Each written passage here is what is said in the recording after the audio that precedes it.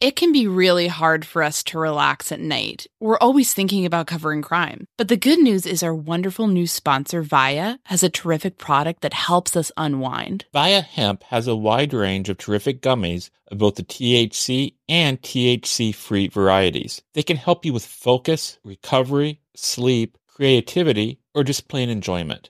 These products legally ship to all 50 states. I really liked Zen in particular. This is a yummy blueberry option that lets you catch a chill sleep with help from CBN and CBD. It's really helped me turn off my brain and settle down for the night. I also got to shout out Flow State. It helped me feel energized throughout the day. Like, not to brag, but I got a lot done.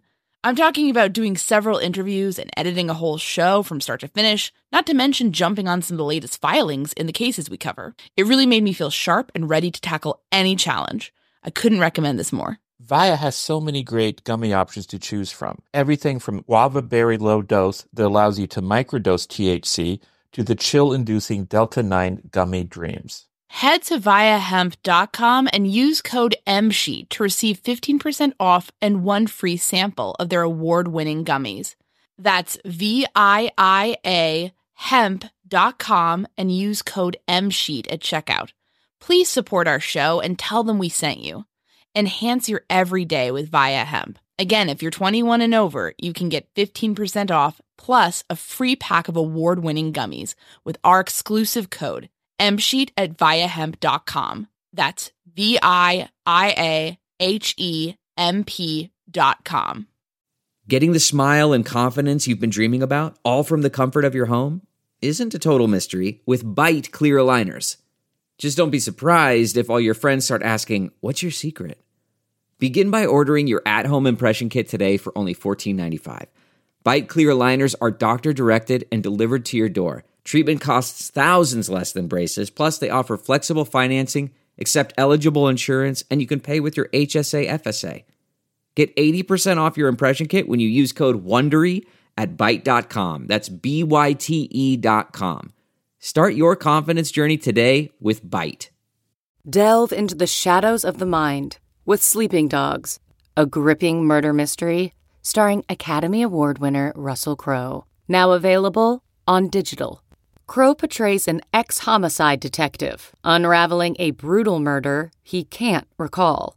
Uncovering secrets from his past, he learns a chilling truth. It's best to let sleeping dogs lie.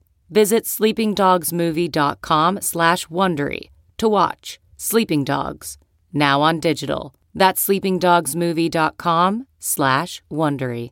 Content warning. This episode contains discussion about the murder of 2 children. Sometimes it is difficult to find experts to speak about the Richard Allen case, and sometimes it's not. Shay Hughes, who works as a public defender in Tippecanoe County, which borders Carroll County, regularly posts terrific legal analysis about this and other cases on Instagram and Twitter. You can find him by looking for Hoosier Public Defender on either of those sites. After reading some of his posts, we knew our audience would be interested in hearing from him, and we were delighted when he agreed to speak with us about the Delphi case, whether or not he expects Allen to face the death penalty, and a host of other related subjects. My name is Anya Kane. I'm a journalist. And I'm Kevin Greenlee. I'm an attorney. We first connected while looking into the Burger Chef murders, an Indiana cold case. Together, we built a spreadsheet documenting hundreds of cases of restaurant-related homicides. That original spreadsheet gave way to our podcast, The Murder Sheet. Now we maintain that same research-centric, investigative approach as we look into all sorts of homicides, including unsolved cases, historical crimes, and, of course, restaurant murders. We don't just chat about the headlines. Our podcast is a platform for our journalism. The Murder Sheet focuses on investigative reporting, thoughtful analysis, thorough research, and in-depth interviews. We're the Murder Sheet. And this is a conversation with the Hoosier Public Defender.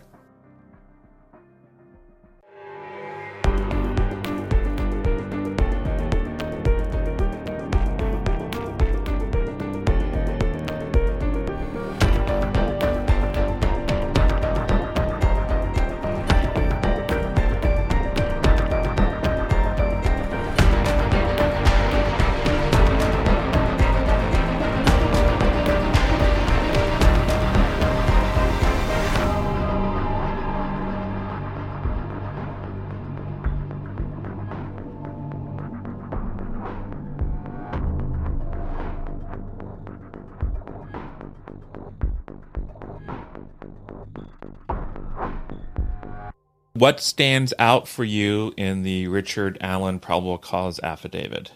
Well, the one thing that stands out, I guess, is ultimately, he puts himself at the scene of the alleged offense. But not to reiterate what prior guests have kind of said, the one thing that I'm kind of surprised about is, the lack of or any reference about the voice identification of the recording. The detective at the end of the probable cause affidavit mentions and kind of concludes that from eyewitnesses and so forth that they're identifying the same person as Richard Allen. He makes those conclusions himself, but there's nothing about the recording. So that's one thing that I kind of find interesting. The other thing is just about the whereabouts after in terms of the timeline about what were Richard Allen's whereabouts after this occurred. And we have no information about that. What do you make of them not referencing either the recording or the timeline? There's not much for me to ultimately, I guess, speculate about that. I'm surprised about the voice recording just because it's pretty easy. I shouldn't say easy, but in terms of voice identification, I would say from a law enforcement perspective, it is easy to establish a foundation in terms of voice recognition. Essentially, you just need someone that heard the person's voice, provide the time and place, that the witness recognized the voice as a certain person, they're familiar with it, and then the witness explains the basis for their familiarity with the voice. Hey, look, I interviewed this person previously. I've heard recordings and so forth of this person through interviews. And, I've listened to this recording as well. And in my opinion, it sounds similar. In terms of the PC in Delphi, when you're looking at, over the course of your experience doing criminal defense, how does the PC look compared to most PCs that you've sort of viewed in your time? It's a lot different than a lot of other probable cause affidavits. You wouldn't kind of have, and I get that it's just different because you have all circumstantial evidence. You don't have any direct evidence. So that's obviously going to change kind of how you lay out the probable cause affidavit, but it's different in the fact that, it takes a long winding up to get to, okay, how are we getting to Richard Allen? And then you have a lot of speculation at the end of it from the detective that I just honestly don't believe will ultimately a court would allow during trial. So the format is a little bit different than the ordinary probable cause affidavit, definitely. And speaking about whether or not things are different, was the defense motion for discovery, is that typically the sort of motion you would see for discovery, or was that also unique in some ways? No, that's a typical motion that you would see in discovery. Yeah, I had mentioned on my social media about it essentially being a template. I believe this ultimately came from the Indiana Public Defender Council, and it's been kind of passed around with other attorneys, and that's fine. It's something that I've even used myself. I've seen it from other attorneys. So when I say it's a template, from our perspective as a public, we shouldn't read too much into what's being requested. I know there's been some discussion about, was there a grand jury or a confidential informant? I doubt that any type of grand jury was ultimately conducted. That's part of the template that I've seen. The confidential informant, same there. Were there anonymous tipsters that were probably utilized? Yeah, definitely, but I just wouldn't read too much into the template itself. I think paragraphs 21 through 23 are the only paragraphs that seem to be tailored towards this case, that being requesting records associated with the Carroll County Sheriff's Office. So even stuff like when they were asking for, did anybody basically in the prison or the jail overhear incriminating comments, that's just something that you would see asked for typically? Yes, and I compare the template that I have to the motion itself, and pretty much it is verbatim, word for word. The exception being paragraphs 21 through 23. Having seen some of these documents from the defense and also some of the media comments before the gag order went down, Are you putting together any sort of insights, or can we draw any conclusions about what sort of strategy they might be going for? For example, one thing that we noted is that, at least in the initial media comments and certainly in the statement they sent to us and other outlets, they were very much stressing, it seemed like actual innocence as opposed to another sort of strategy the defense might employ. Is that something that you're sort of seeing or thinking about, or what sort of insights do you have on that?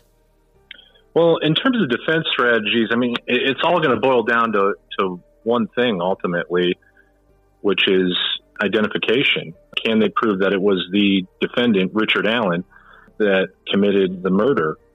So, related to that, there's going to be an argument of insufficient evidence. In other words, it's the state's burden to prove identity beyond a reasonable doubt. It's a strict and heavy burden. The defendant's presumed innocent, that you should conform the evidence to that presumption if you can do so, that if there are two reasonable interpretations of the evidence, you have to choose the interpretation consistent with Richard Allen's innocence. More factually, that there will not be a single witness on the trail that day that is going to be able to identify Richard Allen in court, that all witnesses came forward after, I'm assuming, the police solicited assistance from the public, that some of those witnesses came forward after having observed the video or photographs, and that makes their testimony highly suggestive, that the witness in particular who saw the muddy, bloody male never called police right thereafter, at least that's not provided for in the probable cause affidavit, that essentially the state's case is entirely circumstantial evidence. So, that's one theory or one defense strategy that I see. The other one is going to be alibi. Alibi is a little bit different. It's a defense where a defendant demonstrates that because he was not at the scene of the crime, having been at another place, he could not have committed the crime. And this would be ultimately, it depends on how they're going to demonstrate this defense, but it ultimately would require them putting on some evidence that could be from third parties, and it could come from Richard Allen himself. I guess a problem there would be that Richard Allen himself puts himself roughly at the scene of the crime. He certainly does, but, we do have a gap in time. If I recall correctly from the probable cause affidavit, it's around like 2:30 or so forth. I think the last report of anyone seeing the figure. So yeah, looking at my notes, it's around 2:28, 2:30. Other witnesses on the trail. None of them saw a male subject matching what's commonly referred to as bridge guy. But then, the bodies of the two girls aren't found until the following day, if I recall correctly. So you have this large gap in time of what was Richard Allen's whereabouts from approximately around 2:30 that day moving forward. And I think his first statement to police, the conservation officer had noted I think he was there from about the hours of 1:30 to about 3:30 p.m., but we don't have anything thereafter. So I get, that he does put himself earlier in the day, but whether or not he has any whereabouts of thereafter, I don't know. Also, a lot of people are curious about coming up next month is the bond hearing. What can you tell us about that process and what sort of things people can expect from that hearing? Well, the bond hearing is going to be a little bit different than the typical bond hearing that you would have in a criminal case. In a typical criminal case, it's usually the defense just simply calling their own client to talk about their ties to the community and so forth, maybe having a family member testifying, and then it's just argument of counsel. This is a little bit different because he's held no bond right now. And under the Indiana Constitution, murder can be held no bond, but as long as there's proof that is evident or the presumption is strong. So it's ultimately the state's burden once you file a motion asking for a bond in a murder case, and they'll have to show by a preponderance of evidence that Richard Allen's guilt is evident or there's a presumption of guilt.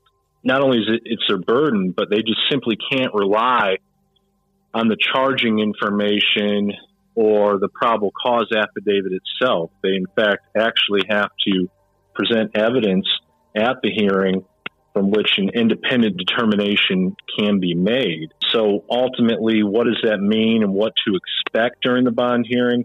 I would suspect that they're going to put on a detective or some type of law enforcement officer that has worked this case extensively, that is familiar with it, and that detective will summarily testify about the investigation. For me, in terms of any testimony that I would like to see to ensure, from the state's perspective, that Richard Allen continued to be held no bond, is really narrowing that timeline. Hey, look, we spoke to Richard Allen about where he went thereafter. We couldn't corroborate anything he said. It's just solely his word. Related to that, there's no possibility of misidentification. There's some mention in the probable cause affidavit of other people being on the trail that day. And I guess the testimony that I'd be looking for is, we thoroughly vetted these people and there's just no reason to suspect that they're suspects.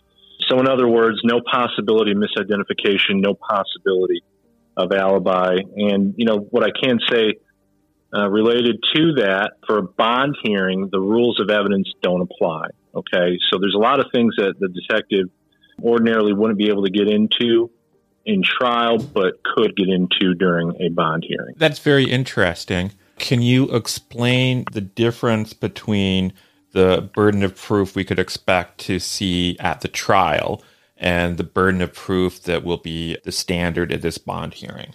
Yeah. So, I mentioned with the bond hearing, preponderance of the evidence, more true than not. People like to give a percentage of 51%. Beyond a reasonable doubt is the highest burden that you essentially have in law. And I think I kind of touched on it previously, is that, it's a strict and heavy burden. The defendant is presumed innocent, that you should conform the evidence to his innocence, and that if there are two reasonable interpretations of the evidence, you must choose the interpretation consistent with Richard Allen's innocence.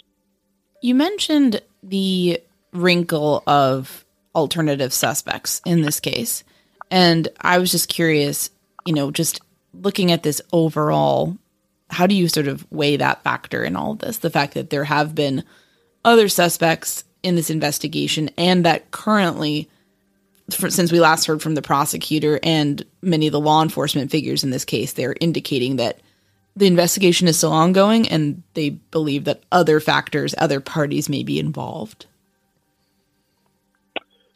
Yeah.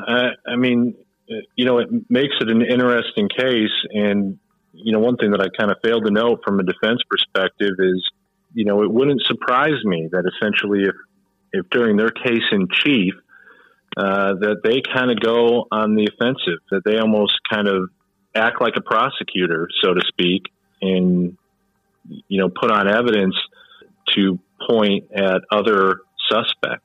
That's entirely possible. Now, from the prosecutor's perspective, the way to address it is simply get out ahead of it. Get out ahead of it in your case in chief. Always ask the bad questions first, the difficult questions first. That's something, you make a good point with that about there being other suspects, but that's how I would address it if I was a prosecutor. Simply try to get out ahead of it. Mention that, there were other suspects, but here's why we excluded them. Don't give the defense any benefit.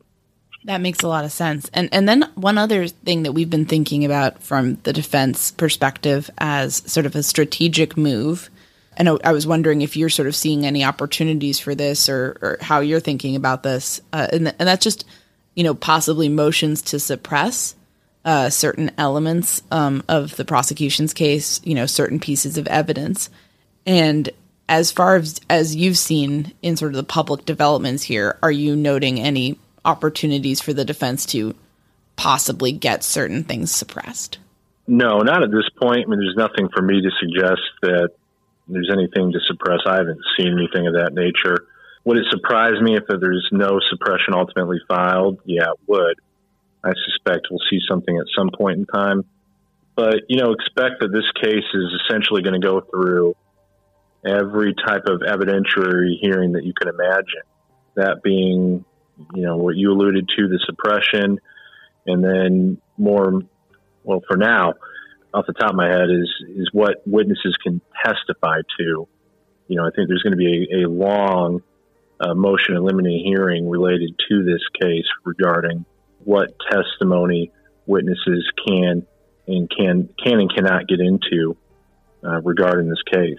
And then I think we were curious about your thoughts on the charging information here. That's been something that's sort of been a matter of discussion in the case. And what are your thoughts on that?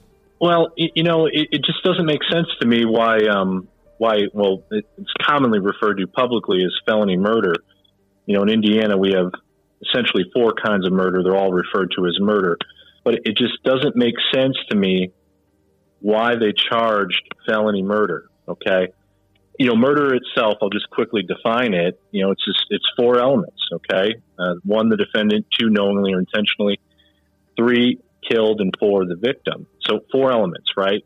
Pretty easy, pretty straightforward. Felony murder, the prosecutor is essentially going to have, 9 or 8 elements, depending on how you look at it.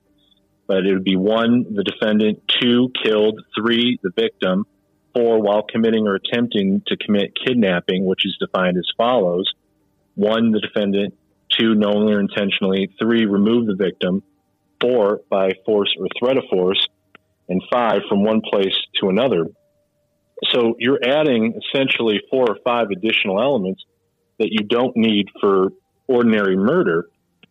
I don't get it at the end of the day, because the offense, in terms of sentencing, remains the same between ordinary murder and felony murder, okay? It's still 45 to 65 years. Advisory sentence is 55 years, okay? Both counts can run consecutive to each other, regardless of ordinary murder or felony murder. So for a total of 130 years. Regardless, you'd have to serve 75% of the sentence. The only thing that I can see for charging felony murder is that this would ultimately make the case death penalty or life without parole eligible. So in Indiana, murder can be life without parole, death penalty eligible if there's an aggravating circumstance that exists. There are 40 plus aggravating circumstances that qualify. One of those is committing or attempting to commit kidnapping. The only thing that the state would need to do, given the charging information, is just file a notice of intent that they're seeking the death penalty or a sentence of life without parole, and then ultimately reference that kidnapping offense as the aggravating circumstance. But that notice hasn't been filed, okay? And if you're not going to go through with life without parole or death penalty, then I guess why did you charge felony murder? It's just a lot easier to just simply do ordinary murder. But with that said, the state can always amend the charges so long as the amendment doesn't prejudice the defendant's substantial rights. And the state can always file an intention seeking life without parole or death penalty at any time so long as the defense is afforded an opportunity to prepare. But long story short, it's just a lot easier from the prosecutor's perspective, to charge and to try murder itself if they're not going to seek the death penalty or life without parole. We'll get back to our conversation with Shay in just a moment. But first, here's a word from our sponsors. A weight loss journey can feel like a lonely struggle, but it doesn't have to be. For so many of us, lifestyle changes, like deciding to lose weight, adopting a nutritious diet, and taking up fun exercises, are all about putting our own health and wellness first. But it can be really hard to know where to begin, or how to keep the weight off once we've seen some progress. Quick fixes like soup diets and juice cleanses are unsustainable. There's a much better way to embark on this journey that over 200,000 people have already chosen. We're talking about the Row Body program. Here's how it works. Row gives you access to one of the most popular weight loss shots on the market. Their Row Body program then sets up a comprehensive weight loss program tailored to your specific lifestyle, health status, and goals. In addition to the weekly shot, you get one-on-one coaching with a registered nurse. That can help you adopt and stick with lifestyle changes like exercise routines and nutritious diets. It's a comprehensive program that sees participants lose 15 to 20% of their weight in a year on average. But the real benefit is that you keep that weight off. This is weight loss at its most sustainable. With Ro, the average weight loss is 15 to 20% of your weight in 1 year, in conjunction with healthy lifestyle changes. BMI and other eligibility criteria apply. Go to ro.co/msheet. Sign up today and you'll pay just $99 for your first month and $145 a month after that. Medication costs are separate. Go to ro.co/msheet. That's ro.co/msheet. CarMax is putting peace of mind back in car shopping by putting you in the driver's seat to find a ride that's right for you. Because at CarMax, we believe you shouldn't just settle for a car. You should love your car. That's why every car we sell is CarMax certified quality, so you can be sure with upfront pricing that's the same for every customer. So don't settle. Find love at first drive and start shopping now at CarMax.com. CarMax, the way car buying should be. Okay, picture this. It's Friday afternoon when a thought hits you. I can spend another weekend doing the same old whatever, or I can hop into my all-new Hyundai Santa Fe and hit the road. With available H-Track all-wheel drive and 3-row seating, my whole family can head deep into the wild. Conquer the weekend in the all-new Hyundai Santa Fe. Visit HyundaiUSA.com or call 562-314-4603 for more details. Hyundai, there's joy in every journey. Do you have any sense or feeling if they will end up seeking the death penalty in this case? My sense would be that they ultimately wouldn't. They're, what is it now? We're already more than 2 months in since they filed the charge itself. From Richard Allen's perspective, if this is some type of plea negotiation or something they're holding over his head, it's not going to make any difference. And there's a tremendous expense associated with death penalty cases with the prosecution of such. I think Indiana did a study, and I thought maybe this is nationally, maybe this is in the state of Indiana, but it averaged out, around $500,000 when death penalty cases are prosecuted. That is extremely significant for a county like Carroll County. So I just don't envision them doing it, and essentially when you're looking at that much time, the judges, if you're convicted of both counts anyways, a judge is likely going to run those consecutive. He would be serving out, his time in prison. I just don't foresee them filing death penalty. Now, life without parole, that is different. The expense there, it's much lower. Again, don't quote me on this, but I thought the average cost of prosecuting a life without parole case is around $50,000. So fiscally, it's a lot more manageable. But again, with that said, I just don't see it happening. Given his age, given the time that he's facing, you're essentially going to get the same result anyways.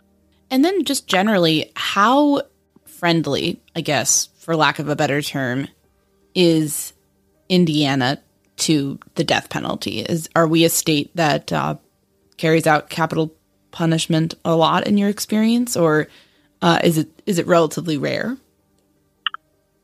That's a good question. I don't know off the top of my head how many death penalty cases have ultimately been tried and then what the result of those have been. I would just say that obviously the feelings on the death penalty have definitely changed, and I think many people oppose it. I think you're in the minority if you're in favor of the death penalty nowadays. And even in Indiana, I would say it's probably close to about a 50-50 split. But if there's a change of venue in the county that this is probably going to head to, or some of the counties that it's likely going to head to, which are going to be bigger, more metropolitan areas, I think you'd be in the minority, in those areas if you're in favor of the death penalty.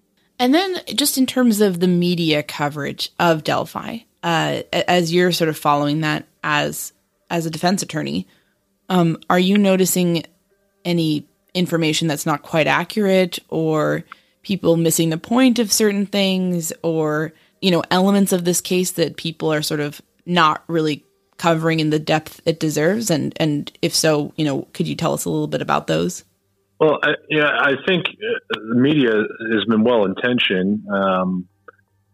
My only issue is obviously just trying to get, the legal analysis correct, but that ultimately requires, having a legal background. I can't think of anything off the top of my head that really stands out.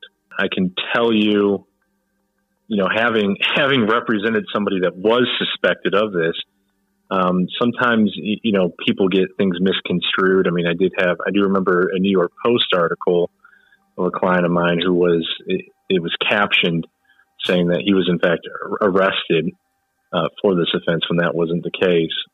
But going back to Richard Allen, I can't really think of anything off the top of my head.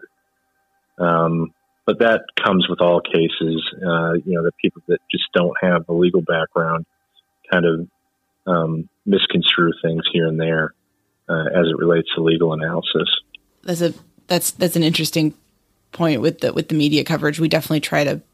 I mean, are there any elements of Indiana criminal law in particular that are maybe a bit unique to the state, or at least might differ from some other places in the United States or anything like that? I can't think of anything with respect to this case that would be vastly different from any other state. No, not really. I mean, I could talk about consent to search and how we have a PERDL warning that's similar to a Miranda warning if you're in custody, but that's kind of diving into some legalese that were different from other states in that respect. But please dive into the legalese, please. Well, I mean, one thing I can that makes Indiana different, and I don't know, and it probably won't have any impact on this case, but it's one thing worth mentioning because we're unique in this respect is that if you're in custody and police ask to search an item of yours, whether it be your house, your car, a belonging, then they have to advise you and provide a PERDL warning, meaning, in other words, that you have the ability to refuse consent and that you can speak with an attorney or consult with an attorney prior to giving consent. And that makes Indiana unique. That's one aspect of criminal law that I can think of. But in terms of anything else that relates to this case, no, I can't really think of anything. Yeah, well, this has been terrific. I mean, I guess I just want to zoom out for a second and just get your 1,000-foot view. Is this case against Richard Allen on the surface strong, weak, somewhere in between? What are your thoughts on that? Both sides have their work cut out for them. I mean, this is going to be an extremely difficult case for both sides. For the prosecutor, it's going to be about narrowing that timeline. And for Richard Allen, look, here's my concern on any criminal case that I have is that a jury, we can talk about the presumption of innocence and all that, but, a jury's invested in law enforcement, right? I mean, they want to see, their tax-supported agencies doing well. They want to see law enforcement do well. They want to see the prosecutor do well. That makes it difficult from the defense side. I can dive a little deeper in if you want about the unspent round and all that, but there's a lot of work to be done from the defense side on that and trying to limit or keep out that evidence entirely because, the case law, when it comes to tool markings and so forth, is not defense friendly. So there's going to be a lot of evidentiary rulings that are going to go likely against Richard Allen, and that makes it extremely difficult.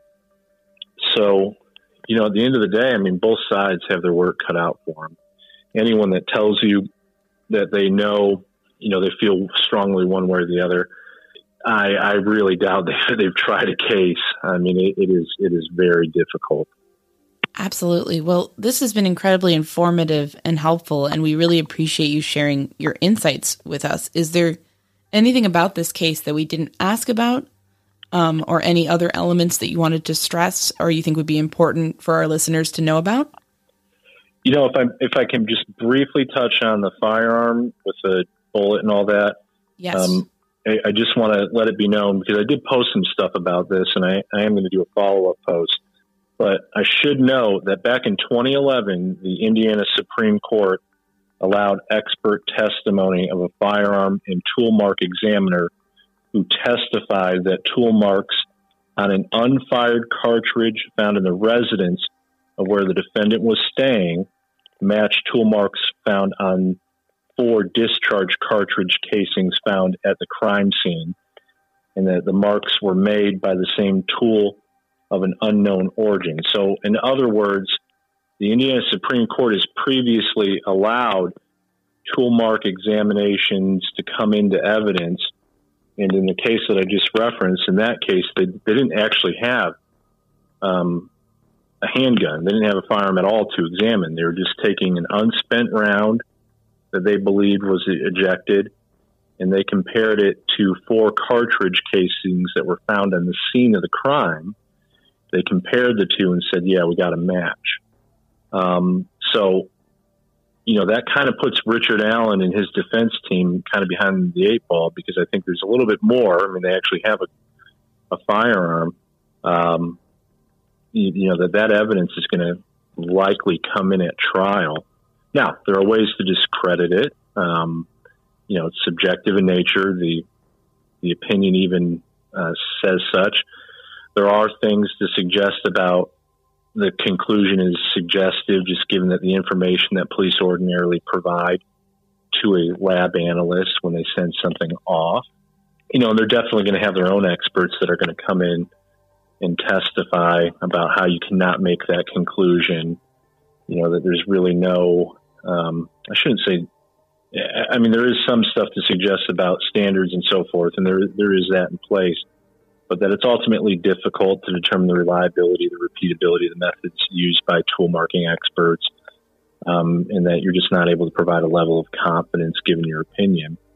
But I think that people should know that this evidence, in my opinion, is likely to come in. That makes a lot of sense, given that there is a precedent there. Well, thank you so much. This has been very interesting. We really appreciate you taking the time to speak with us today. Yeah, thank you for having me. Can we bug you again in the future if as more developments arise? Definitely. No, I'm more than happy to be on your show. I've listened to a couple episodes myself, and I think you guys are doing a terrific job. We did our first call with Shay prior to the January 13th hearing in Richard Allen's case. After that hearing, we regrouped to talk about things like Judge Frank Gull's ruling on the defense's change of venue request. We'll get back to our conversation with Shay in just a moment. But first, here's a word from our sponsors. Okay, picture this. It's Friday afternoon when a thought hits you. I can spend another weekend doing the same old whatever, or I can hop into my all-new Hyundai Santa Fe and hit the road. With available H-Track all-wheel drive and 3-row seating, my whole family can head deep into the wild. Conquer the weekend in the all-new Hyundai Santa Fe. Visit HyundaiUSA.com or call 562-314-4603 for more details. Hyundai, there's joy in every journey. Audible is the destination for thrilling audio entertainment. Allow your imagination to be piqued by stories that are brought to life through captivating sound design, eerie soundscapes, and dynamic performances. As an Audible member, you'll be able to keep your heart rate up month after month because you can choose one title a month to keep from the entire catalog, including the latest bestsellers and new releases. If you're in the mood for a shocking psychological thriller, check out None of This Is True by Lisa Jewell. Embrace brand new, exclusive thrillers from best-selling authors who are guaranteed to keep you gripped. New members can try Audible free for 30 days. Visit audible.com/thrill or text thrill to 500-500. That's audible.com/thrill or text thrill to 500-500. You can host the best backyard barbecue when you find a professional on Angie to make your backyard the best around. Connect with skilled professionals to get all your home projects done well. inside to outside, repairs to renovations. Get started on the Angie app or visit Angie.com today. You can do this when you Angie that. As you know, Judge Gohl decided that the trial would be held in Carroll County, but a jury would be brought in from another county. What did you think of that choice? Well, I was surprised by the ruling itself, and I get where she's coming from. Let me preface this, that the Indiana Supreme Court has stated that the trial court can balance the rights of the media, the defendant, and the county citizens when determining change of venue. From the news reports that I saw, I think she took into account the witnesses being in the county, if I'm correct, and then along with the community's investment. I just don't personally find that reasoning compelling, because that's inherent with every criminal case. And if we're going to put substantial weight on those factors, it's going to be difficult for anyone to receive a full venue change. In other words, if Richard Allen can't receive a full venue change, then who can? There are a few cases that have received the attention like this one has. In your view, I think a lot of lay people might see taking the jury from elsewhere as solving the need for a venue change, because you're having, a fresh jury pool as opposed to a Carroll County jury pool. In your view, what risks does Richard Allen still run by having his trial, just take place physically in Carroll County? Well, there's a lot of concern with it just in terms of the logistics, making sure that all the jurors obviously end up safely arriving to Carroll County, but then trying to control what occurs outside the courthouse is going to be kind of difficult. I think it's fair to assume that jurors are going to see and hear supporters as they enter and exit the courthouse daily. The court's going to have to go to it's going to have to go out of their way in terms of ensuring that there's no outside influence on the jurors. And that's one thing that really concerns me. I saw a news report where there was at least one heckler as Richard Allen entered the courthouse, and I expect there to be more as trial proceeds. And when it comes to heckling like that, is that the sort of prejudicial activity that if the jury witnesses that, can it result in something like a mistrial? I've never seen that. I don't know of any authority in Indiana law, but it's something that I would certainly raise if I was defense counsel. Right. So not necessarily, but something that the defense could grab onto. I guess the point I'm trying to kind of get at is that it seems like people doing that sort of thing are maybe possibly could be handing the defense a tool, essentially. And obviously if they're against Richard Allen, then it's kind of counterintuitive, but hurling abuse like that in public that a jury could witness would be, in a way, making the defense job easier. Yeah, you're definitely, helping or providing evidentiary support for defense, that he cannot receive a fair trial in Carroll County, regardless of where the jury comes from. What are some of the problems in your mind with bringing in a jury from elsewhere as opposed to simply having the trial elsewhere? Well, off the top of my head, ultimately, it's just kind of the day-to-day needs of a jury. I mean, in terms of, where are you going to put them up at night? What are you going to do in terms of food? Things of that nature. The other thing with this case, it's going to take, I would say, at least 4 weeks. So, you're going to have probably more alternative jurors than you ordinarily would. I mean, I would say on a typical major felony case, you have about 1 or 2 alternative jurors. You're probably going to want to have more, given that this case is going to take at least a month.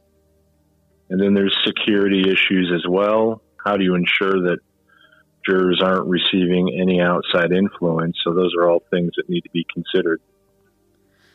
Given the high level of scrutiny on this case, would you have any concerns about somebody who knows a lot about it, essentially trying to fib or omit their way onto the jury?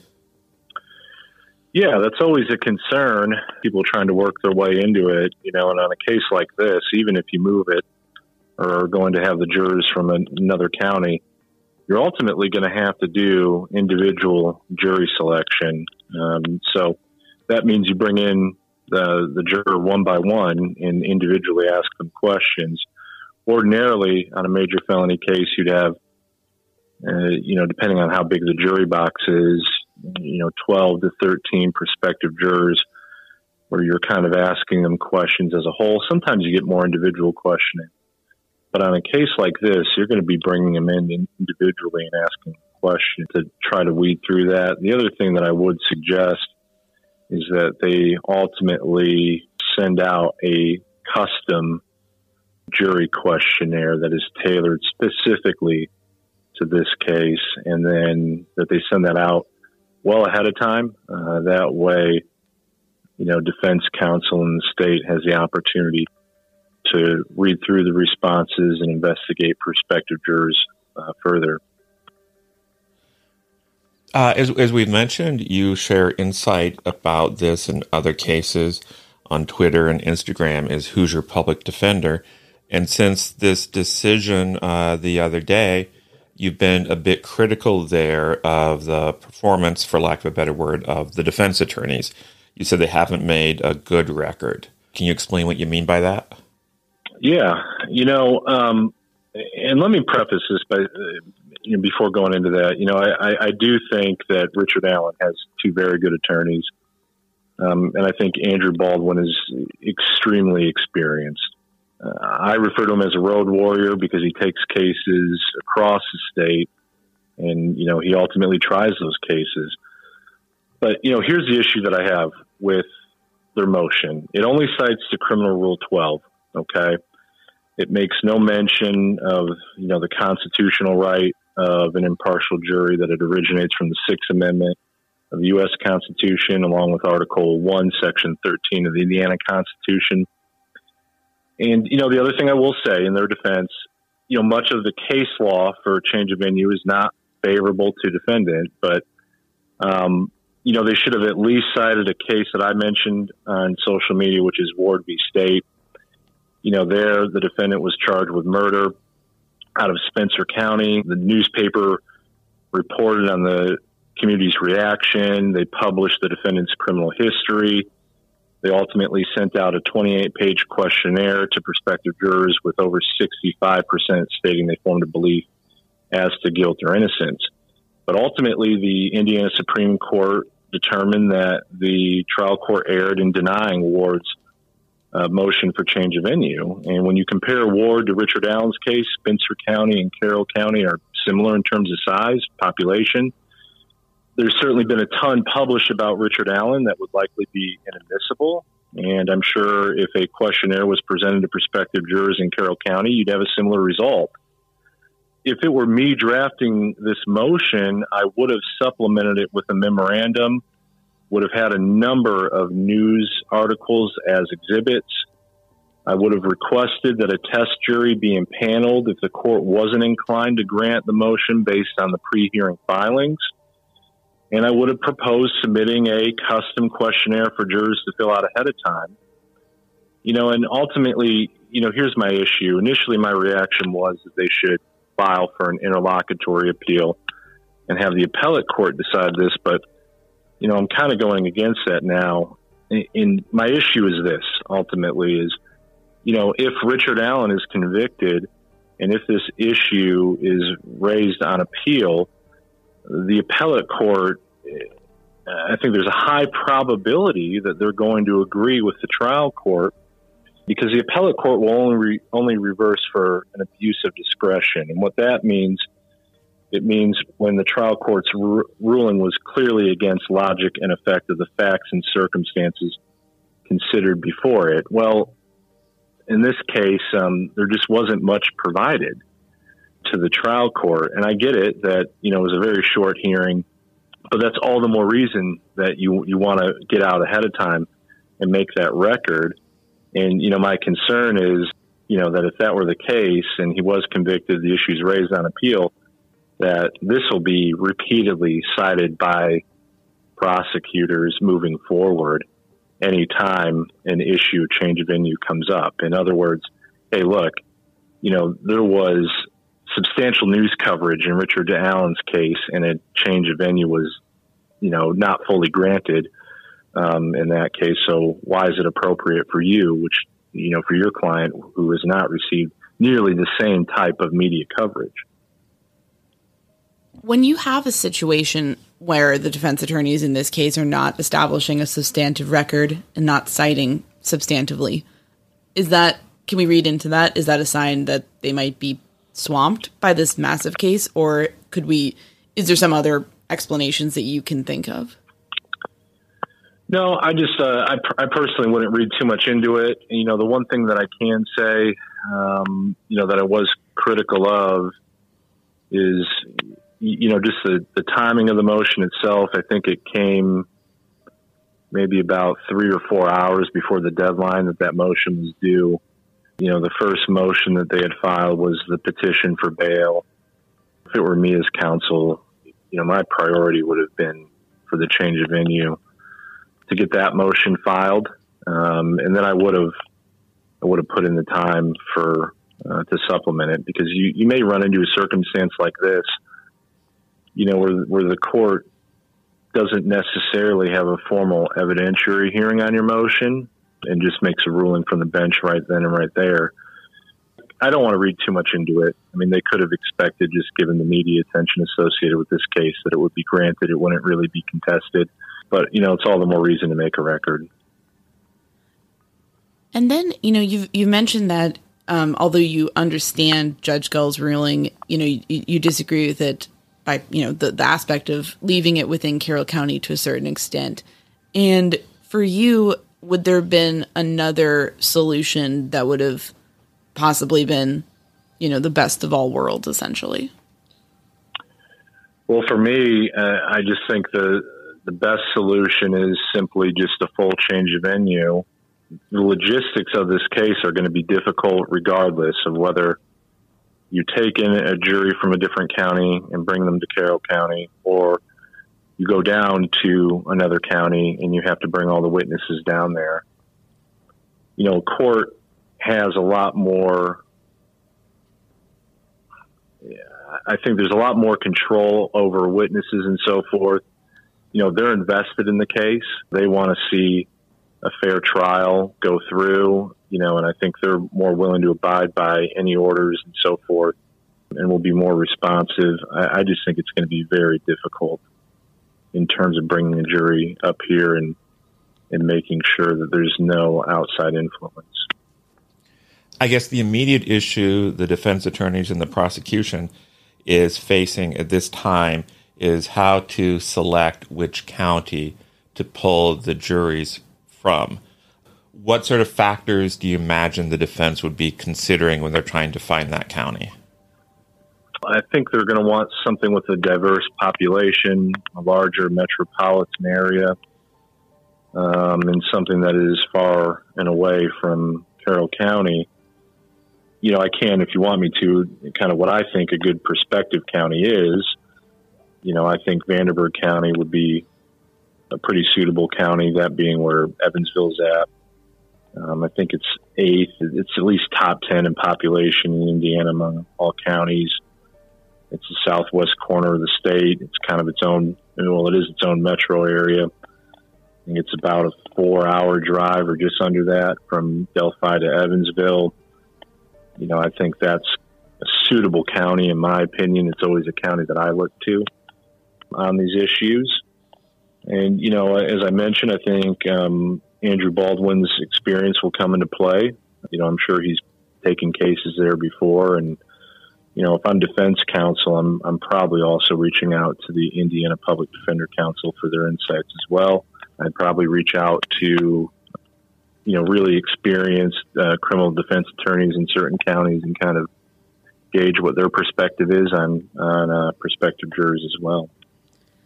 That certainly makes sense. And when you do look at the defense motion for change of venue, when they're asking for, 150 miles, really the only major city that falls within those parameters is Evansville. I wouldn't be surprised if they had their eyes on Evansville as well. Yeah, I agree. I mean, it is ultimately, I think, one of the prime counties when it comes to a change of venue, just given its location and its large population. One element that was sort of interesting in the most recent hearing was you had Judge Gull and the prosecutors sort of indicating that they thought that a March trial date was somewhat ambitious. But when asked, the defense attorneys sort of said that they would maybe perhaps address that at the February bond hearing. And I'm curious, do you make anything out of the fact that the defense has not said at this time, yes, we waive our right to speedy trial, we'll have to push this back? I don't read too much into it at all. I think defense kind of knows where they'll be at anyways, and that a March date isn't suitable. The only thing that I can say is maybe they're trying to push, for the state to formally move to continue. In Indiana, we have what's known as Criminal Rule 4. That means that, the date that something is filed, it must be tried within 1 year. But there are certain continuances that don't run against that 1 year. In other words, if defense and the prosecutor agree to continue the date, that wouldn't run against that 1 year. If defense moves to continue, that would not run against that 1 year. But if it's the state moving to continue, then that would run against that 1 year. Right now, as it stands, the clock is ticking against the state on that 1 year time frame. So I think the only thing that I could think of is that it's just to try to put the time on the state. That makes a lot of sense. And that actually is the extent of our questions for you. I'm curious, is there any aspect of this that we didn't ask about or that you wanted to go more in depth on? No, that's it. Thank you so much. Thank and we're talking again later, I'm sure. We want to thank Shay again for speaking with us. And as a reminder, if you want to follow him for more legal insights, you can find him on Twitter at publicdefender_ or on Instagram at Who's Your Public Defender. We'll also include links to his accounts in our show notes. Thanks so much for listening to The Murder Sheet. If you have a tip concerning one of the cases we cover, please email us at murdersheet@gmail.com. If you have actionable information about an unsolved crime, please report it to the appropriate authorities. If you're interested in joining our Patreon, that's available at www.patreon.com/murdersheet. If you want to tip us a bit of money for records requests, you can do so at www.buymeacoffee.com/murdersheet. We very much appreciate any support. Special thanks to Kevin Tyler Greenlee, who composed the music for The Murder Sheet, and who you can find on the web at kevintg.com. If you're looking to talk with other listeners about a case we've covered, you can join the Murder Sheet discussion group on Facebook. We mostly focus our time on research and reporting, so we're not on social media much. We do try to check our email account, but we ask for patience as we often receive a lot of messages. Thanks again for listening.